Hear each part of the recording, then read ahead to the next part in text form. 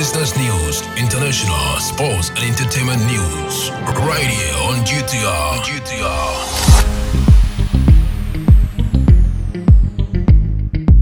Good afternoon and welcome to the Midday News. Coming up this afternoon, Cecilia Dapa files injunction against OSP, wants further confiscation of her properties stormed.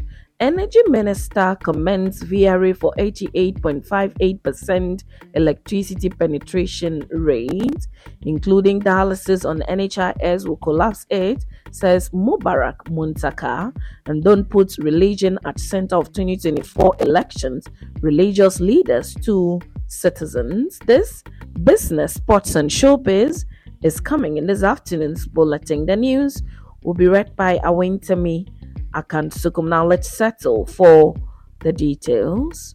Former Sanitation Minister Cecilia Dapa has filed an interlocutory injunction application against the Office of the Special Prosecutor, OSP, seeking to stop the office from further confiscating any of her properties until the criminal case against her is determined.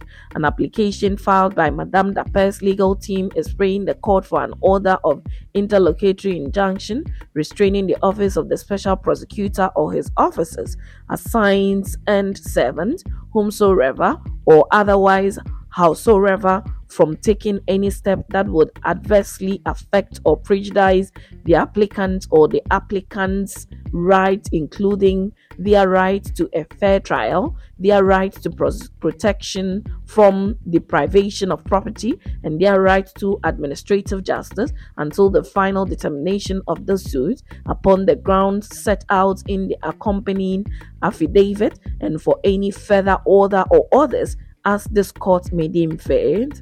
Madame Dapa filed a similar application October 10 in an attempt to stop the OSP from investigating and prosecuting her and her husband, Daniel Osekofor, on charges of suspected corruption and corruption-related offences. In her application for a judicial review in her October suit, the former minister prayed the court to declare the seizure and refreezing of bank accounts on 5th September 2023 as unfair, unreasonable, capricious and arbitrary. Madame Dapa argued that the court must approve her application to protect her property and personal right, and that damages would be inadequate to compensate her. Now, to some other stories, Energy Minister Matu Opoku-Prempeh has commended the Volta River Authority VRA for its role in the government's electricity expansion drive. He said the VRA has been crucial in helping government achieve an electricity penetration rate of 88.58% across the country. Mr. Opoku-Prempeh made the remarks when he took his turn at the Meet the Press series held in Accra on Thursday. He also responded to calls by some Ghanaians for VRA to resettle victims of the Akosombo Dam spillage. He said the VRA has so far been on top of the issue and that resettlement should be left in the hands of the Interministerial Committee looking into the matter. According to him, the Interministerial Committee would make their recommendations to Parliament on the resettlement issue for the House to consider. Meanwhile, the president of the Ghana Institute of Engineering, Engineer Kobina Bimpong, has praised the VRA for the good engineering decision it made to balance preserving the integrity of the Akosombo Dam and preserving the loss of lives in the recently ended controlled spillage of the dam. He praised the authority at the recent dialogue held between the Ghana Institute of Engineering and the Volta River Authority. Now, a ranking member of Parliament's Health Committee, Mubarak Mohammed Muntaka, has disagreed with the sustainability plan of the Health Minister, Kweku Agyeman-Manu, to include dialysis in the National Health Insurance Scheme. Mr. Agyeman-Manu, while addressing Parliament Thursday, November 9, to brief the House on what led to the closure of the renal unit at the Kolebu Teaching Hospital, suggested 3 options to forestall the recurrence of the closure of the renal unit. According to him, The Health Ministry, in collaboration with Kolebu and the Ministry of Finance, is considering the possible inclusion of dialysis on the National Health Insurance Benefit Package, the granting of subsidies based on proposals received from Kolebu, and possible review of tariffs to ensure the sustainability of the services. However, in an interview with the media, the Asawasi MP stated that the minister's plan, particularly of including renal services on the NHIS, is not sustainable and that capping the NHIS fund is inhumane. He added that while the kidney dialysis issue is critical and solutions must be found, he believes it is not ideal to include it on the NHIS because it is already overburdened. Meanwhile, the Chief Executive Officer of the National Health Insurance Authority, Dr. Bernard Okoboy, has suggested measures the government can adopt to reduce out-of-pocket expenses for renal patients. According to him, dialysis was too huge a cost for individuals battling kidney conditions to bear alone, since most of them might be unable to pay for these services. Speaking to the media, he said, as a country, I can tell you boldly, if we are committed, we can pay totally for kidney care. Elaborating on the way the government can reduce the burden on kidney patients, he said, first of all, politically, we have been going back and forth on funding the NHIS. Kenya even pays for kidney transplant. The reason is very simple. 90% to 95% of the funds are directly with them. Secondly, we can put some levy referred to as sin tax on some one or two products which are normally not consumed by the ordinary person but by people in a particular class, and the inflows on that can go into a fund, not necessarily with the National Health Insurance Scheme. Thirdly, we as a country can come together to take away all the taxes on any item that goes into kidney care. We can look at 2 or 3 consumables that affect the pricing, and the state can procure them directly.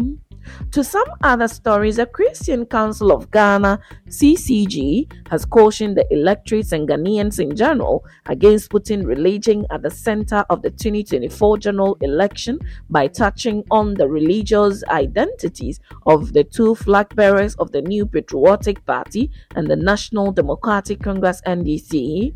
Such a situation, the council explained, if allowed to foster, would create tension and conflict and have dire consequences on the democratic credentials, peace, and stability of the country. The 2 flag bearers of the 2 main political parties do not represent religious identities, and they are not presenting to us religious ideologies. The chairman of the CCG, Right Reverend Dr. Hilliard Dogbe, gave the warning while responding to questions and concerns from some participants in this year's conference on religion and peaceful coexistence in Accra.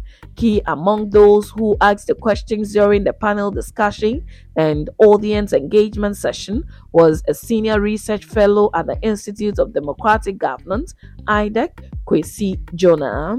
Jointly organized by the National Peace Council, TUDEC, a non-governmental organization, and the Ministry of Chieftaincy and Religious Affairs, CCG, and the Office of the National Chief Imam, the conference was on the theme, Faithful Discourse, Building a Peaceful World Together. It attracted traditional and religious leaders, queen mothers, the clergy, African religion practitioners, politicians, members of parliament, and media practitioners, including the president of the Ghana Journalists Association, Albert Kobna Jumfo, among others. Now, to some business this afternoon, Ghana has missed out on the November 1 timeline set in the International Monetary Fund program to get a second tranche of the $3 billion bailout package as the country's debt rework negotiation with external creditors delay.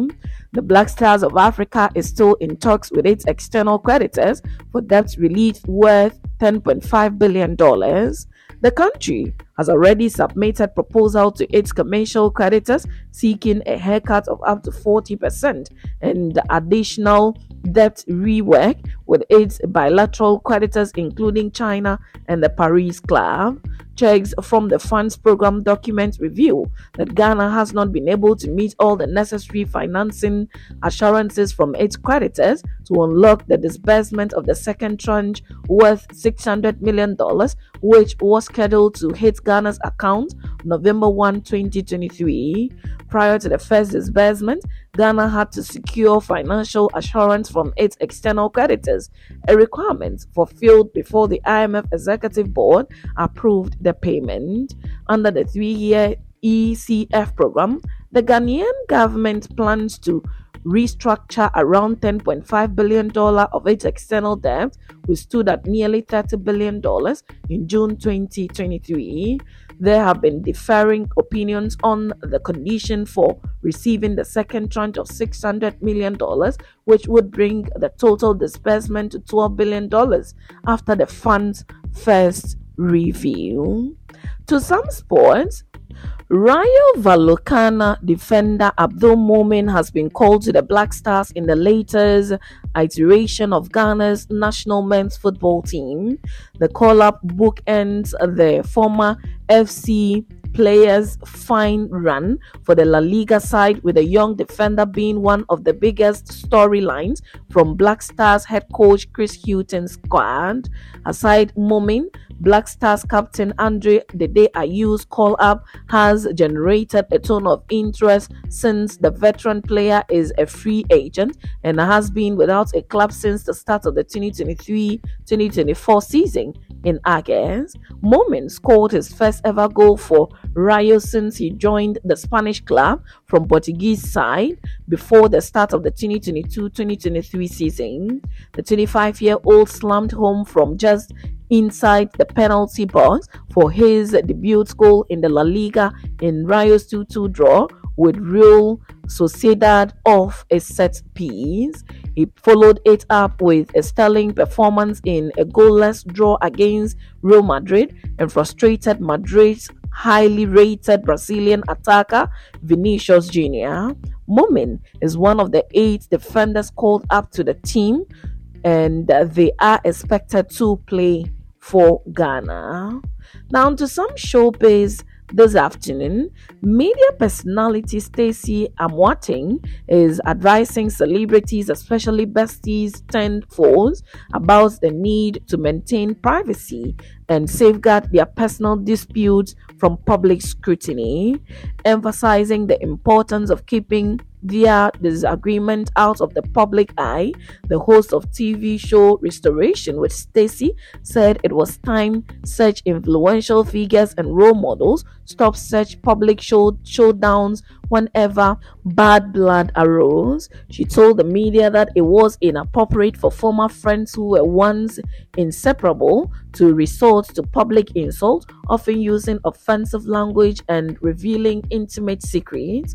She asserted that such behavior not only tarnishes their public image but could also irreparably damage the bond they once cherished. Stacey cautioned celebrities about the unforgiving nature of the internet and observed that hardly a week passed without a public dispute between celebrity friends or public figures engaging in messy social media feud.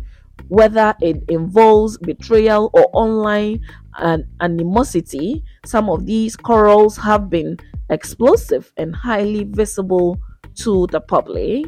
She further advised celebrities to consider the long-term consequences of their actions, as everything they said and did online could affect not only themselves but also the people involved, including their children. And that's it with the midday news on Ghana Talks Radio. The news was read by Awentemi Akansukum. I say thanks so much for making time.